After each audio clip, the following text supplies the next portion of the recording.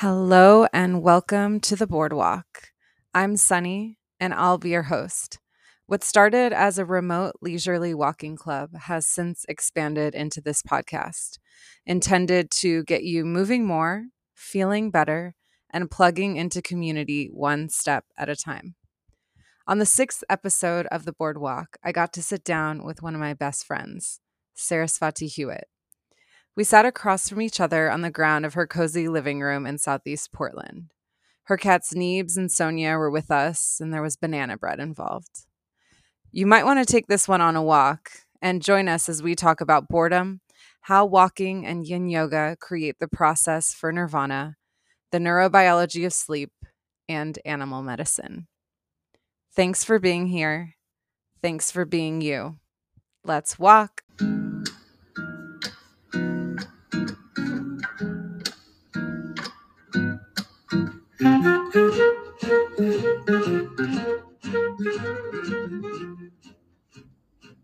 Oh my gosh, we're here. We're here with Sarasvati. And Neebs and Sonia. Her fabulous cats. Welcome. Yay, thank you for having me. Welcome to the Boardwalk. I know that you've heard me talk about it a lot and have been kind of here for the evolution of what it's become, and now you're a guest on the podcast, and I'm just so grateful to know you. We have had such fun, wild times together in Portland, and I think about us and how we walk through space, both individually and together, thinking about the times we've frequented Hollizy and how we start the dance party, and just how powerful it is, not just to walk through that space or any space, but even witnessing other people walk through the space with so much grace and confidence and style and love, and how contagious that is. Yeah. Contagious that joy is, and that passion. So it's been a pleasure to befriend you and to get to know you more and more, but also to learn from you. You are, I refer to you to everyone that I know and meet as the yin yoga teacher. Even though I know you've learned from a line of incredible masters, and I'll hand it over to you soon to talk about that. But I've learned so much from you in your yin yoga classes, and in just getting to know you and hanging out with you, seeing you as a mother to two kids, and as a mentor to so many people, as one of my spiritual advisors. So thank you for being here. And I would love to know a little bit more about kind of what brought you to Portland, because that's where we met and that's where we are now. Yeah. If you want to start there. So I ended up in Portland after teaching yoga still, for many years in other places like Alaska and Hawaii. And we just ended up moving here because the father of my children, his community was here. And it seemed like a kind of cool in-between, a place where I had connection just from growing up in Alaska and spending a lot of time more like in Southern Oregon. But I was like, I can live here. And so 12 years later, I'm still here. And I've been teaching yoga for about 18, but I ended up a couple years back co-owning a yoga studio here in Portland. And that was what sort of like brought me into the more mainstream like yoga world. Mm-hmm. Yeah. Nice. Yeah. I've never been to Alaska, but I imagine it to be a very energetic and spiritual place because of the low density of people compared to land. And you grew up on an island? I grew up on an island in a town called Ketchikan, where the tribes are Haida, Tlingit, Tsimshian, which I can't say correctly because I'm white. Mm-hmm. And there are more totem poles there than anywhere else in the world. I want to go there with you. Oh yeah, we'll go. It's epic. It's so beautiful. And it's funny because I know that what we're going to talk a lot about walking. And for me, I grew up in a place where a lot of the sort of connection I had was not only going out into the woods, but like doing trails and like walking around like Ward Lake. And from a pretty young age, finding just sort of a comfort in being around really old, big trees. And that was, and just always, and I still go for walks around here, but it really rooted in growing up in Alaska and always going on walks to go be around the trees. Just being immersed in nature. And that's something you always pull in or bring into your classes is nature, animals, elements. Is that something, would you attribute that to just your upbringing? And yeah, for sure. Growing up in a place where things, creatures like raven and orca and bear and wolf and salmon, eagle, they're not only like respected, but they're cherished. They are everything. And so I really early on learned a ton of love and respect for that. And then in my a little bit, like early 20s or so, I ended up in other communities outside of Alaska that also cherished, different types of animals. But then when I came to yoga and the poses are like, downward facing dog and tree pose. And I was like, okay, this is interesting. I vibe with this because in Alaska, we have this connection. And then in Kung Fu also, right, you have like tiger and praying mantis and monkey style, and everything it's named after animals. And so animals, nature, sages, like everything comes back to, we learn from these sorts of pieces. I love that. And I think that's also one of the reasons I love walking so much, because I live in Vancouver, just across the river. And I'm really fortunate to be in a neighborhood that has a lot of tall trees, because actually even just a few blocks down, a lot of the trees have been cut. And I feel fortunate to be able to step outside the house and still feel like I'm in the middle of a forest, because there are not many residential areas in the area that have, or in this Portland, Vancouver area that have a lot of the big trees, unless you go to the parks and then you're immersed in the forest. And so I think that for me is nice to be able to step outside. And I recognize every time I step outside and I'm amongst the trees and I hear the birds singing, that not everyone has this experience when they step outside to go on a walk. That sometimes it's loud. Sometimes there is a big disconnect from nature. Growing up in LA, no one walks. Whenever I go home, I go on long walks. And I mean, it's very spread out. So there's a reason it's a car dominant city and that you need a car. And now they have the metro that I think is much more functional, but it's so different. And I really tried to soak up the fact that I am at least walking amongst the big trees, and like with the trees come the birds and come some of these other animals. And remind me that I'm not separate from them, and also bring me back to this idea of reciprocity is something that is very prevalent in Braiding Sweetgrass. Did you read this book? No, I haven't, but everyone's been telling me to. Yeah, and I've heard a lot of great stuff about it. So, I'm still like, I'm like finally more than halfway through, but it's a book that I keep kind of going back to. And so much of it is about like honoring the harvest and indigenous wisdom and honoring the land and reciprocity, because we've grown up in a culture that's so used to taking and like not even knowing where we get our food from. Totally. To learning how we can reciprocate so many of these gifts. And for me, that has become an intention behind a lot of my walks, to even just go out and like look at a tree and say thank you. Like it may not seem like much, but it's a way to reconnect. And it's also why, as a yoga teacher too, I find the practice is so important to like come back to the body, bring the mind back to the body, to connect, to remember that we are not separate, that we are all these moving pieces that are a part of something much, much bigger. Yeah. But I wanted to come back because we were talking about animals, and you have your deck.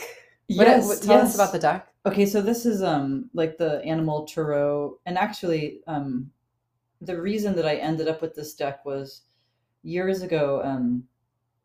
My friend Heather, I came to her and I was like, Heather, I had a dream that you and I were in a swimming pool filled with ants, and we were like, and the ants were like everywhere, like even like we were like almost like breathing them.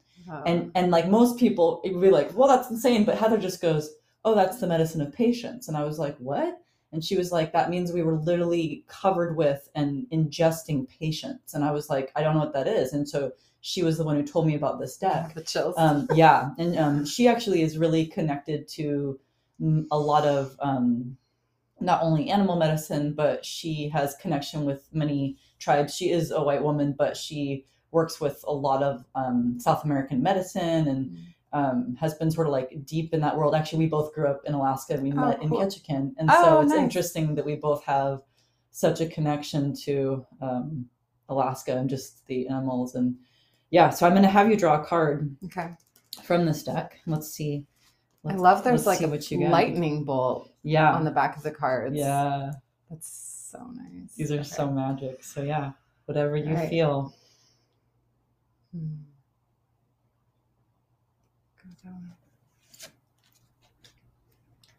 The weasel. Ooh, weasel. Oh, that's a good one. Okay, so the one thing I remember about this is that we kind of like get this joke about like, weasel seeming like this naughty little medicine, but actually it's a really profound medicine, and they used it for like pelts and stuff. And it has I'm actually going to grab my book so I can show you more about this. But weasel is actually really, really good to its mate. And there are often certain words that are associated with the different medicines. And so like, oh, interesting, because the one before that was ant, which is cool. Awesome. But it is stealth.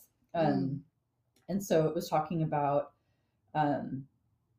there's whole stories connected to it.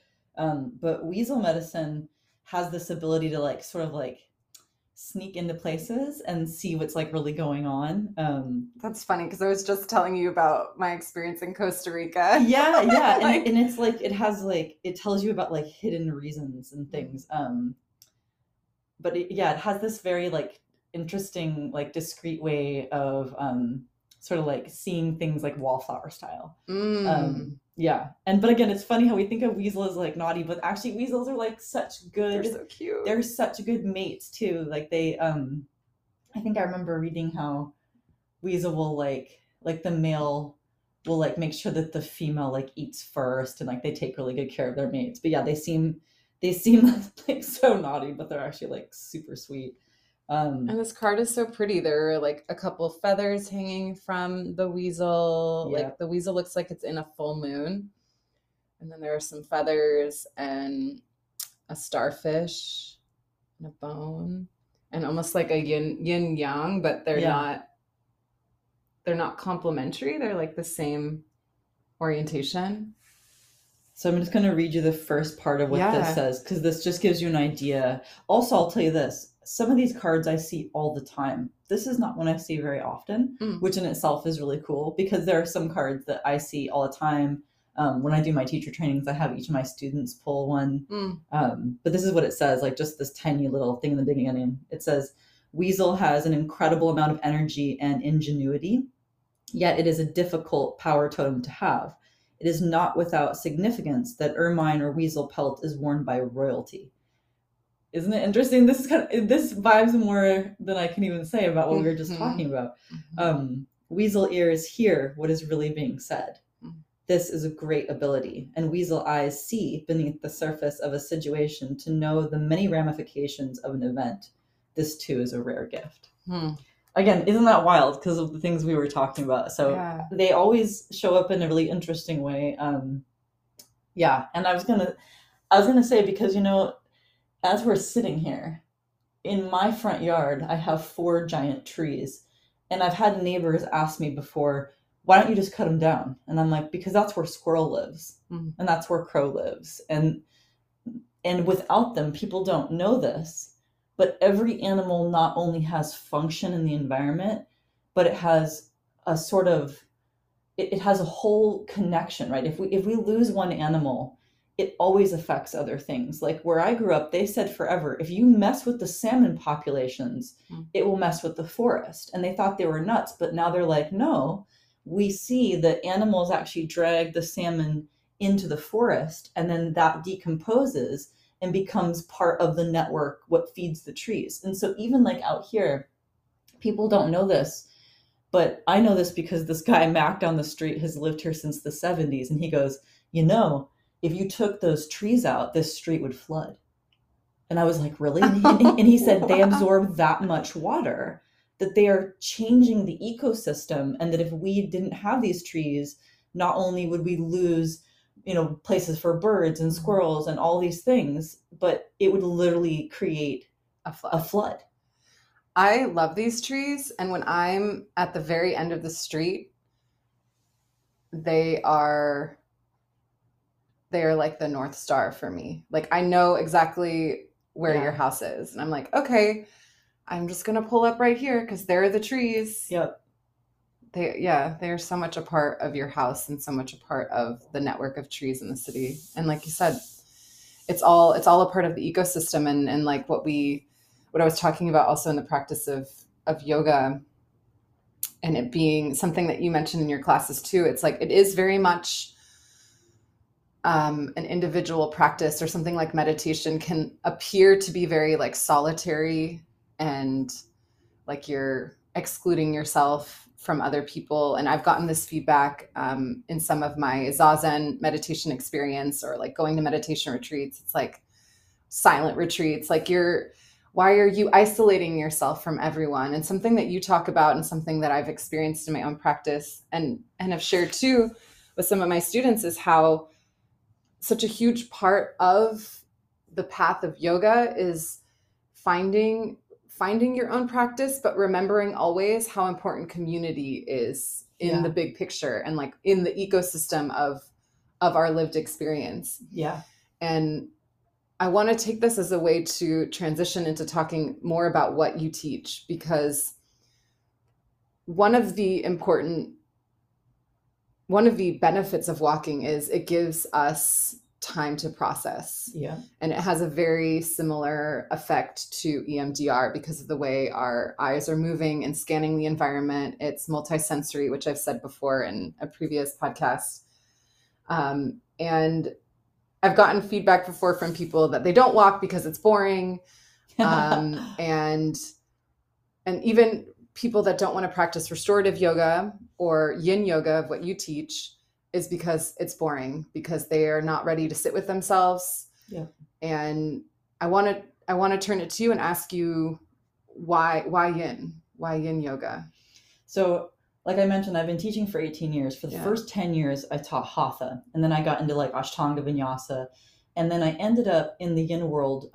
Although what's really interesting is that I ended up teaching yin about 13 years into my teaching, but ironically, living in Ashland, Oregon, was where I met Matt Schulman, who is one of the heads of yin yoga. He studied every day for 6 years with Paul Greeley, who we consider to be sort of like the known head of yin in America. Although it's from a Chinese lineage. I want to make a note of that because it's really important we understand that these were secrets of families in China, and yin was never meant to be separate from Tai Ching, Pekwa, monkey style Kung Fu. It was just the stretching that you did before you did Kung Fu. And part of my, I like to think, contribution to yin is the understanding the neurobiology, and specifically the neurobiology of sleep. And so what we have figured out, the yin style, if we don't know what yin is a deep style of stretching where we generally hold between 3 and 5 minutes in a pose. And it is boring.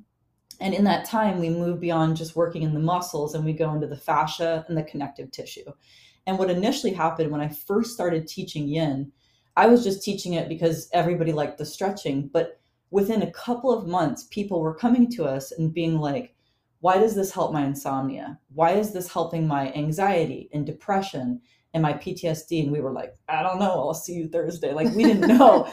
And so I had to kind of go back and learn more. And I have studied interpersonal neurobiology at Portland State. And so I was connecting these pieces of neuroscience and sleep and yoga. And what I figured out is this: yin is like the first domino that then sets off a domino effect of health, because yin is boring and it allows you to process emotion. Insomnia happens when we don't have enough time to process. And we end up with there's two types of insomnia: trouble falling asleep or trouble staying asleep. And it could be a combination. So sleep is the most important thing. Like, I teach sleep hygiene above everything else, But even if people want to get better sleep, they don't know where to begin. And in our world, which is filled with advanced technology and blue light, people are not bored, and they don't realize that the boredom is necessary, that daydreaming is necessary. We were designed to have that as a kind of pre-cleansing for the brain, so that then you sleep, then you dream, and that's where you process emotion. And so when people do yin or restorative or go for a walk and sleep better, they often don't realize that the boredom is actually what is needed so that we can process. And so it's like you're doing the pre-cleansing, the processing on the mat or when you're walking, but then the real deep emotional processing goes on when we dream. But if we can't ever get to sleep, if we can't get to the dream realm, then we're missing out on being like the best version of ourselves. This reminds me of something another meditation teacher of mine mentioned when I was first starting the boardwalk. And I explained to her that when I noticed I was bored, or when I was feeling agitated by something I was doing, or overwhelmed, or whatever it was, nervous energy overload, that I would get up and go for a walk. And the question that she posed to me was, is your walking an avoidant behavior, or is your walking a mode of processing? And I thought that was a really good question and something to ask about anything we might do, right? Like, when I think about, I just got back from Costa Rica, and even just being out of the country for a week was a reset for me, not for the obvious reasons of like getting to go on vacation, but because it was a reminder that not everyone lives the way we do in America. Yeah. Not everyone is go, go, go. People stop and pause and maybe let themselves get bored, or don't even call it boredom, but like have time to sit. Yeah. And so this question of, is this avoidant behavior, or is this an opportunity to process, like mental process, emotional process, whatever, is so important, because so many people I know don't give themselves that time to take a break. And what you teach and what you've just explained is like even going to one of your yin classes or a restorative class, or an opportunity to move from doing to being. Yeah. To not have all of these distractions pull us away from what is happening right now. Because even a more dynamic class, and even a yin class, can be dissociative. Yep. Right? Like you can still tune out and not be there, which is the flickering of the mind, which is normal and it's okay. But there is so much benefit to slowing down, and for the sake of yin, like all of those, and honoring all of those sensations, right? There's so much happening on a cellular level that one can feel over the duration of 3 to 5 to 7 minutes, because the stretches are more unsupported. And that's the big difference between yin and restorative too, is like the use of props and getting into the connective tissue and feeling more sensations. Anything you want to add to that? I think one thing is that with any type of spiritual practice, or even an awareness in neuropsychology, even asking the question, is this avoidant, is advancing. And because I work with a lot of people who have really serious anxiety and PTSD, we call it like intentional disassociation, because if we are dealing with a huge amount of stress, sometimes leaning into that is beneficial, and sometimes it could be re-traumatizing. And so being able to be like, I am going for this walk because I cannot deal with this particular situation. It might be avoidant, but it's consciously avoidant. Mm-hmm. And even that is sort of advanced, because there's the intention. Because there's an intention and there's an awareness. And when people come to yin, a lot of times they're not ready to see their own mind. They're not ready to see what they think about, and if they're ruminating, going over things again and again. Anyone that is willing to go on these walks and willing to practice yin or restorative in some way, that in itself is advanced, because it's willing to see more about the mind, which is not an easy thing to do. And at times we may disassociate, we may be avoidant, but even with the awareness, like there are times when I'm like, I don't want to deal with today. I'm going to go watch the X-Files or like whatever I do, But the thing is, I know enough to know exactly what I'm doing. What I see more often is that when people don't have yoga in their lives, or they don't have any form of like exercise or movement, they don't even realize they're just moving through without consciousness. Mm-hmm. And a lot of our practice is we are developing consciousness. And then over time, what we see happen is over time, we are able to remain present for longer. But especially when we're dealing with different mental health realm stuff, we don't want to push it. And this is part of why I really love yin, is that yin is like, come as you are, right? Like, you're not trying to make it look like what anyone else is doing. You're not trying your own pace, right? Mm-hmm. Your own pace. You're walking at your own pace. You're stretching at your own pace. You're listening to your own body. It is not about what someone else is doing or even what we were doing 10 years ago. Yeah. And by keeping it really bio-individual, it removes the stress and often allows us to remain present longer and not to disassociate or not to, check out. And at times we might, but again, just that awareness in a way is like kind of advanced. It's true. And I think as somebody, I appreciate that reminder because, I've been practicing yoga now for, I don't even know how many years. How old am I? 35. I guess I've probably been practicing as long as you've been teaching, but I've been teaching for about 7 years, I want to say. And so sometimes I it's almost like I'm not aware of my awareness, right? It's like I'm not aware of my level of consciousness because I have to take a step back and remember that the reason I do what I do is because I know what I've experienced and I know what the benefits of this practice are because I've experienced them over and over again. And that's why I share it. That's why I feel compelled to share what I do with others. And I know that you can relate to that. It's like this, almost this sense of responsibility because of what I've been able to, because of how I've been able to move through trauma with more grace, with more understanding, with more forgiveness for myself and for others, with compassion. And that's not something that just comes. That's not something, I think at our core, that might be something that's there, but then with so much of conditioning and, our own individual traumas and things that we've gone through, there are a lot of layers that are piled on top of who we are. And so a lot of that is just like shedding some of those layers to get back to, oh, right, there's this awareness, there's this magic in slowing down. And there's actually significant change that happens, especially in yin, when you just are in these stretches for, even 3 minutes sometimes. Yeah. And that's what I tell to the boardwalkers, to anyone who I meet, to patients that I work with at the physical therapy clinic, 5 minutes counts, 3 minutes counts. A little bit goes a long way. And like you were saying, at your own pace, I don't tell people to go out and walk 20 miles a day. Right. I'm like, walk around your block because even just standing up changes your brain. Yep.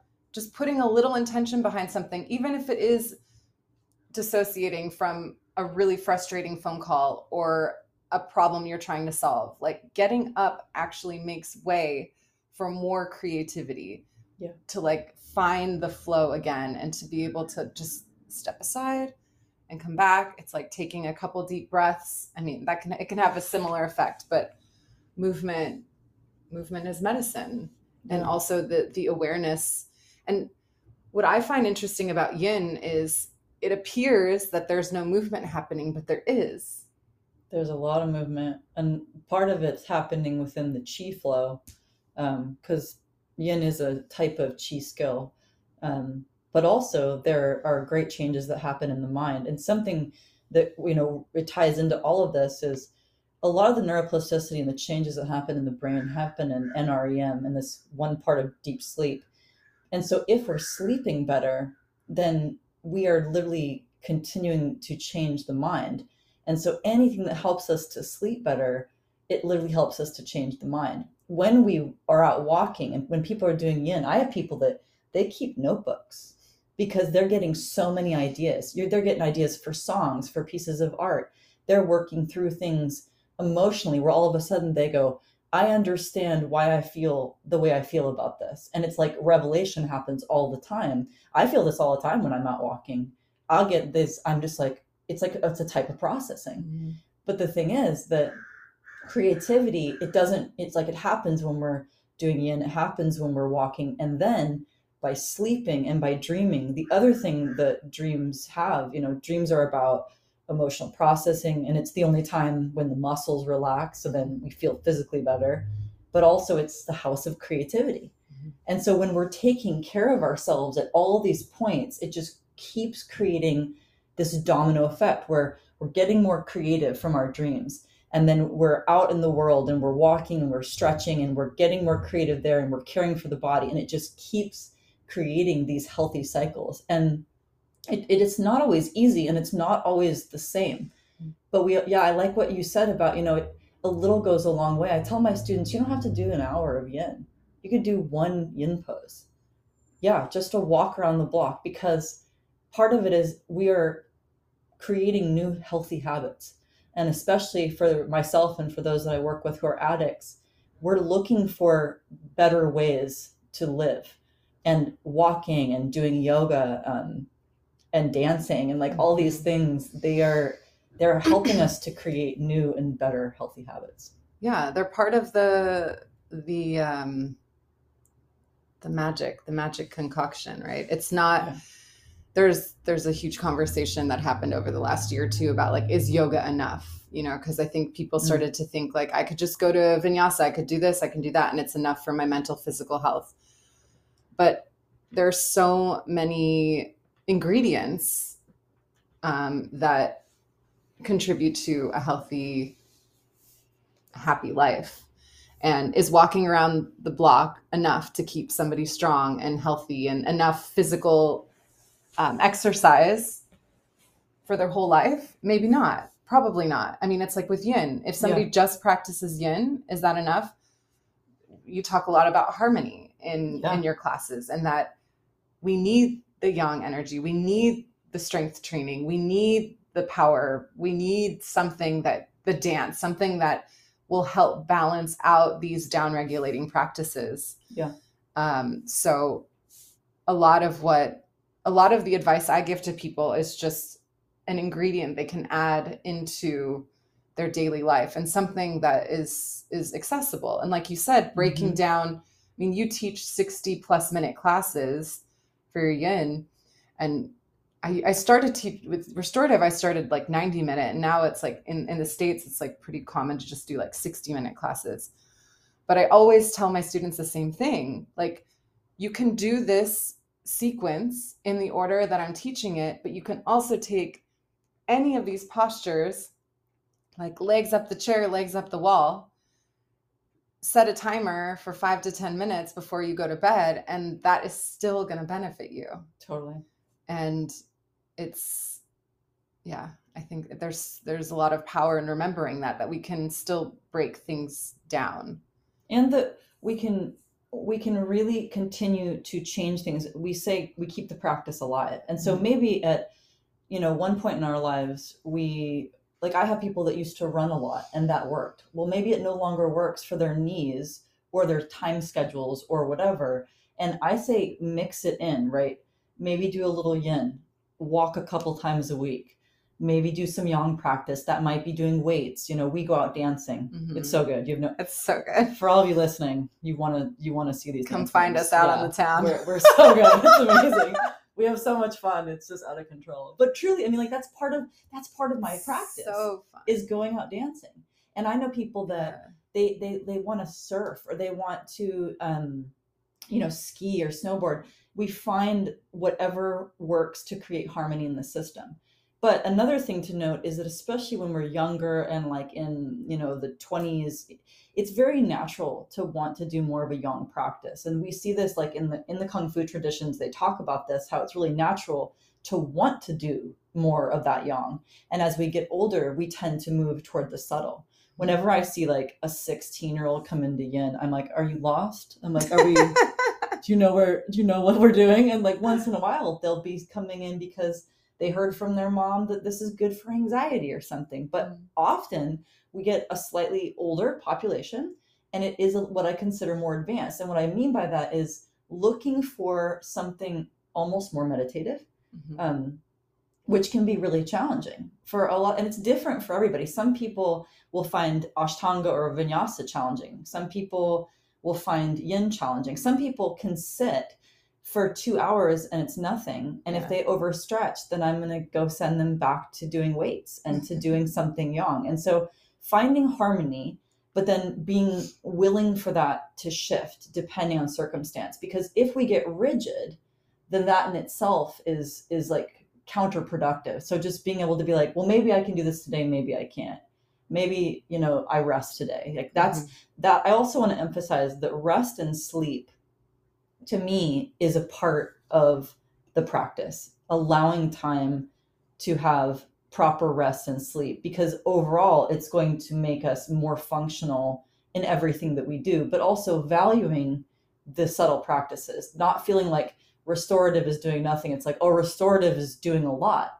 You're creating this great harmony and you're really bringing your system into parasympathetic rest and digest, which is so beneficial for the body. So we have to sort of reevaluate what we look at as like how we value, things, because doing nothing, hey, that's the origin of yoga, right? 500 years of seated meditation.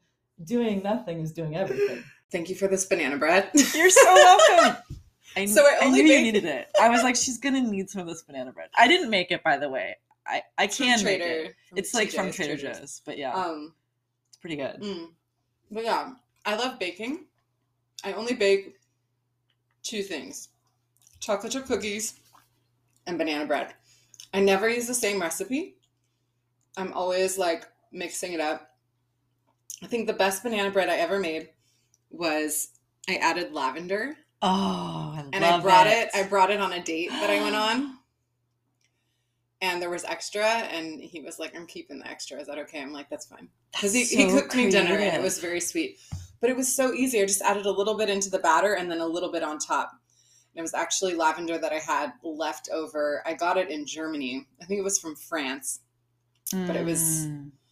I don't think it ever molds or goes bad, but it was very good. This is funny because do you know that I used to be a baker? Yeah. Okay, so this is funny because when I got into yoga school at the Hatha Yoga Center in Seattle. I did not know you were a baker. I was. I wasn't great. I was pretty good. But we were like the first vegan, gluten-free, organic bakery in America called the Flying Apron. But here's what is so perfect about this and how this ties in. I love you so much. Here's what's really funny. What you just said about the lavender, this is brilliant. So check this out. One day, my boss at the time, Jen Dowd, was literally a food genius. She made up so many recipes. She actually sold multiple books. But one day I came in and I had this weird ass dream. Sorry. I had this weird dream about us making curry chocolate chip cookies. And when I came in, I was like, Jen, curry? I love that. Okay, so even that you say that, like, right. When I had this dream, I tell Jen, and I'm expecting her to be like, ooh, gross. But Jen just goes, well, how do they taste? And I love that you're like, well, what kind of curry? Right? Because you're all, what's up. Yeah. So in the dream, we had, it wasn't like a pre-mixed masala. It was like we literally mixed a masala. But here's what's crazy. Ooh, I can see that being really good. So I tell Jen, I tell her this, and she was like, were they good? And I was like, no, it was a dream, Jen. And she was like, well, go in the kitchen. Make them till they're good, right? This is what the food genius says. Yeah. And so this is how we developed this new idea. And the secret is you don't use very much. It's a very tiny amount. But of course, different masalas produce different flavors. They have different kind of bases. And it almost makes it more savory. But it's almost like you do a mole, right? You can have a chocolate chicken style, you can have mole and It's very savory. But yeah, so that was like the whole curry chocolate chip cookie thing. And the creativity came from the dream realm, creating this wild new idea. I love that full circle. I know, it's so awesome.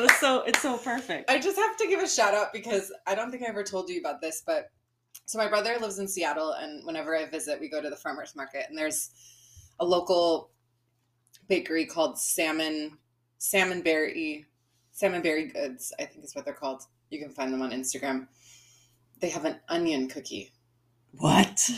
It is yes. the best. cookie I've ever had. An onion cookie. It was kind of like a snickerdoodle with onion. Are they It's like caramelized? Like what's the, how do they, I'm so it's, excited now. I don't know what their secret is, but it's the same idea of like, yeah, something you would never expect, and then it just hitting the spot.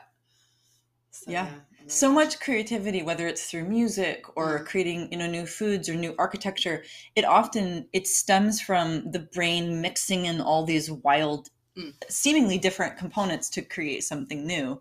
But I love it so much. And I think like opening up our attention to these things, like opening up our attention to recognizing we're bored, or opening up our attention to realizing like actually getting up and going for a walk would benefit me. This level of consciousness, that attention is what breeds intention. Yeah. And I know we were talking at the beginning about meditation kind of seeming like a solitary practice or giving off this vibe of it being very individual. And I was hoping that you could speak to that a little bit, because it's a bit misconstrued. Right? Yeah, and I wanted to mention that because, what can happen in the West is people come to meditation in the West and they think that they should be able to sit for 45 minutes and the mind clears, but that's actually not at all how it works. And in many of the ancient traditions in Buddhism, there would be three main components. One would be that you would read ancient text to constantly absorb information. And actually, I'm going to come back to that in a moment and talk about how in walking that's important. But you would read text, then you would discuss with your community. You would have group meetings with other people and talk about the text and talk about meditating. Then you would sit and meditate. We miss these pieces often. And then we're like, why can't I meditate? It's like, because you miss these pieces. Also because it's not meant to be easy. And we can't expect that the mind is necessarily going to clear it first. There's a whole process of that, which is the word nirvana, which, as I always say, is not just a sick band from the 90s, right? So the word nirvana literally means to blow out from lack of fuel, extinction, perfection. And it is the running out of thoughts. And in some traditions also, some people would say that samadhi comes before nirvana. It depends on the tradition. But often it's nirvana. So the mind runs itself out. And we don't attempt to force that process. We allow the process. And then by allowing that process, then we attain moksha, which is liberation, samadhi, which is enlightenment. Well, here's meditative absorption. Yeah, that ultimate super bliss conscious state. But to get there, people, they don't realize that they're trying to get to samadhi without going through nirvana or moksha. And this is part of why we walk, why we do yin. Because one thing I've found with yin creates that process of nirvana. And so does walking. So could dancing or a million other things. And I realized something a while back. I was talking to someone I know that runs a lot. And they said that they would consciously make themselves take different running paths because they wanted to stimulate their brain and to see new things. Well, here's why that's genius. Remember what I said about you read all these texts, because then you're adding into your pot of knowledge. I tell my students all the time, I'm like, go see films you've never seen. Listen to music you've never heard. Listen to music and see films in other languages, right? Go to new places, right? You do this all the time, which is one of the things I love about you. You're constantly meeting new people, doing new things, going to art shows, because then we fill the pot of knowledge constantly with something new. That is what breeds creativity. And so when we are also out in the world and we're going on these walks and we're taking a new path and doing all this, different sounds, different smells, different faces, we don't even realize that we're adding to this pot of knowledge, and then it ends up becoming creativity. And we feel less alone. Like it's the interconnectedness that is a result of these mindful practices. Yeah. And of paying more attention, because like I said before, it's through this opening of attention that that makes way for intention behind anything that we're doing. That's why, actually, that's probably a lot of why I got into yoga. It's funny because I mentioned the bakery in Seattle, but a lot of people actually don't know this, but at that time, my partner was a metal guitarist. And so everyone that we were hanging out with was like in the metal world. And then I got into yoga, and my friends were all like, "What are you doing, hanging out with 40-year-olds and unitards?" And now I'm the 40-year-old. Now I'm the 40-year-old and the unitard, right? But back then, my friends were all like, "What are you doing?" And I was like, "This is amazing." But people weren't that into yoga 20 years ago. And now here's the funny part: they all do yoga, right? Because all of their backs hurt and shit, right? But we've all come to yoga for different reasons. But when I came to yoga, I found a community. I found something that wasn't just missing for me physically, but emotionally, and it was stimulating me in a different way.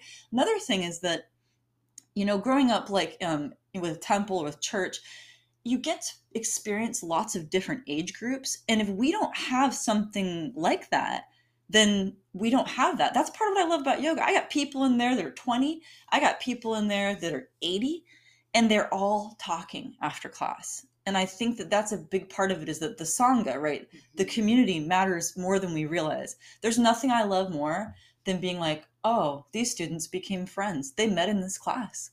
Oh, those people are dating. They met in this training, right? And to be like, they're finding community. They're hanging out outside of here. That's so amazing. Because more than anything, it's like, if we feel alone and we feel isolated, that can be problematic. That can make, it can not only be an issue with depression or anxiety, but when we have a community like ours, where we openly talk about mental health and we talk about our experiences, we talk about these things, it just makes it more valid. People's experiences are validated, and they realize, oh, even though these people have had different lives and they might be a different age than me, we are all working through suffering, and we are all wanting to find connection. Even though we are quite different, we are also very much the same. And we're hardwired for that connection. Yep.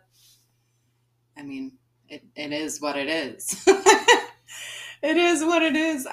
That's some of the feedback I get from the boardwalkers that join my month-long walking group, is that some of them are more socially awkward. Some of them don't feel like they have a sense of community. And even though it's a remote, leisurely walking club, the fact that they have somebody that's in a way holding them accountable, just holding them. And I feel held by the community too, going out on walks, knowing that we have a similar intention to get out every day. It's so powerful. I mean, I know Tara Brach says this a lot about loneliness, is like, we feel lonely because there's this lack of a sense of belonging. Yeah. And just by plugging into community, whether that's in an intimate way, like the boardwalk and the way that I've been hosting it more recently, because before it was on Instagram and the groups were bigger, and now it's on Telegram. And so it's more intimate, and which I actually prefer. And even like smaller classes or people that you have coming back over and over again to your classes. It's again, these, not only are we shedding away layers of things that aren't serving us, but we're building upon ourselves. We're building upon our community, and community doesn't have to be just one thing. And I think that that's something that I've had to learn for myself, thinking like, okay, maybe I should only be a part of one studio and one community, because that's what I thought that it meant. But no, like, I can have the boardwalk. I can be a part of Knot Springs. I can, we're doing our silent disco cardio dance, seeking space. And like, just there's nothing wrong with being in the flow of it. And like you said, I do enjoy getting out because I feel less alone. I also struggle with, mental health things. I mean, who doesn't? We're human. And so we need that. And I need that, which is why I end up taking it upon myself to build that and to offer that for others, because it is going back to reciprocity. In order to give, we really have to be open to receive, or else that cycle is broken. Yeah. Or it's just not functioning. It's like why I stopped dating this last guy I was dating, because I'm like, dude, I'm open to receive, but you're not willing to give or receive. And so like, there's just, I'm sorry, I can't, like, got to turn down a different road. Right. Yep. So yeah, reciprocity. It's not always easy, but that's why it's good to be in community, because Yep. when we're not in a place mentally, physically, emotionally to give, others might be. And we can open up to receive, and it's okay. It's okay to ask for help. It's okay to ask for support. And like normalizing that is so important. And I think when we can find what feels good for us, whether that's walking or dance or yoga or karate or kung fu Yep. or skydiving, I mean, whatever it is, like doing the things that feel good, because then we feel more confident in our bodies. We feel more confident to ask for help, to give help, to show up for others. I mean, it's all a chain reaction, or this domino effect, as you say. Well, I'm a firm believer in like, I could never have too many friends. And both you and I, we have tons of friends. We have friends all over the world, and they're in all different kinds of groups.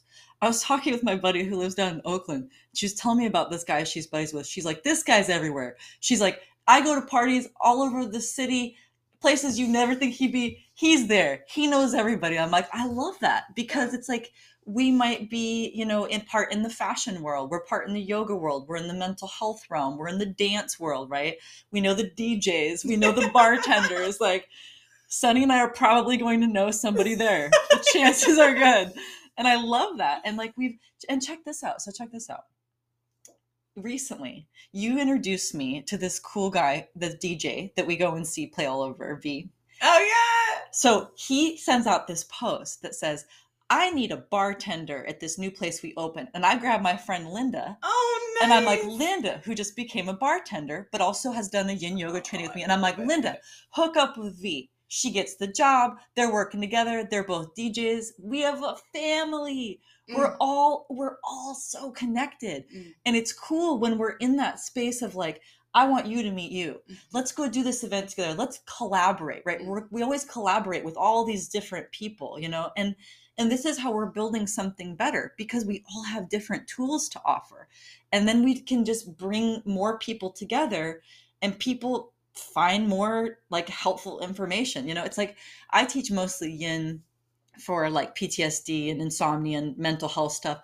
And when somebody comes to me and they're like, I want someone for this or this, I'm like, well, go check out this person, right? Go take this class, or go, learn about this particular thing, because we have this larger community, which everyone has their specialty. And a lot of us have crossover, but we all really value what the other people are doing. And that also allows us to help more people. Because sometimes I go, I don't know, go ask Shulman, or I don't know, go to Sunny, go get body work from Sunny. I don't know, go to Alex and do strength training. It's like we have this community where we all value, but we recognize that everyone has like these kind of special pockets, and there's space real community. For everyone. There's space for everybody. Space for everyone. And yeah, people have asked me in the past, like, how do you have all these friends? How do you meet all these people? I want to start by Sonny's saying, like Ferris Bueller. I want to start by saying that I have a very limited amount of energy, and I think people just assume that I'm out and about all the time, which I am out and about, but I'm also like, I also need a lot of alone time, and I know you do too. And again, it's going back to the harmony and respecting that I need a lot of alone time and quiet time. But the reason I meet all these people is because I do get out, is because I do walk. I walk instead of driving sometimes. If I'm in one part of town, I'll walk across and I'll meet cool ass people on the way, or I'll stop into places, or I'll support local businesses. And that's how, or I show up and teach, and like, I put myself out there, and it's not always easy and it's not always comfortable, but it's always worth it. My dad always says, Bob Sunshine, like, you'll never meet anyone if you don't get out of the house. Yeah. And that's something he's been saying for as long as I can remember. And it's that, and do good, and you'll never meet anyone unless you get out of the house. And that's why it's important for me to inspire people to get out of the house. And even if it's just walking around the block, like, get out of the house, acknowledge nature, acknowledge the people you see on your walks, see them, let them see you. Even in your own neighborhood, yes, you might meet someone that lives near you that you didn't know. Like, I'm out gardening one day and I see this guy on a walk. I didn't realize that he lived down the street from me, and he has for 10 years. We get talking, And he starts telling me about how he was this photographer in San Francisco in the 70s. It was really cool. And I was like, I'm so glad this dude's on the walk and that we end up talking. It's like, you never know who you'll have a conversation with, or, you know, something that you might learn. And it's so easy, especially I think when we live in cities and stuff, to get in these bubbles. And that's why I'm so grateful for you and for people that like get me out of that bubble and like, you know, like going out dancing and going and meeting new people and going and trying, you know, new cheesy fries. Dot's cheesy fries right now. and so we like, oh, they're so good. So just like going out and like, and trying new things. Yeah. And it's like, this is how we have these new experiences. And even though our city is really big, also it's also like not, and everything is more connected than we realize. And so, yeah, you just take a walk. It's like, you just, you know, you go up to Alberta, you go down the Southwest or go on Hawthorne, and chances are good that we will bump into somebody that we know. And that's really fun. It is fun. I'm so happy that now you want cheesy fries. I don't know. Like, I'm so hungry. I haven't had lunch yet, so I'm like grateful for that piece of banana bread. Yes. And I'm thinking like, ooh, what am I gonna have? Thank you so much for joining in this conversation and being a part of the boardwalk. Your support means the world to me, and as I mentioned at the beginning, you have been like this mentor for me as I've been here now 2 years, and I met you pretty early on through Thrive, through Day. Yeah. Shout out to Day. Shout out Day, yes! So yeah, I want to thank you for just being such an inspiring woman in my life, and you've taught me so much, and it's hard for me to find people that will rally at 10 or 11 p.m. to go out dancing, so I praise you. Honestly, I love you so much, and you are one of my favorite people in the world. And I've told you this before, but truly, it was like I dreamt you up. Like, I feel like I created you in my mind as the new best friend I needed. This is why sleep is important. Yeah, this is why sleep is important. You're creating... I molded Sunny in my dream, and then she like came to life, and yeah, it was like I even manifested like a year ago, like I wanted friends like you and Day and Jahan, and I was just like, this is what I want, and I watched it happen, and I'm so glad that I met you, and we have such fun, not just in the yoga world and in the mental health realm, and in so many ways, but we not only get to go out dancing, but now we've created these events where we get to bring the dance party, like literally to all these people, and inspire other people and bring joy, which is what it's always about for us. Yeah. Thank you so much. Thank you so much.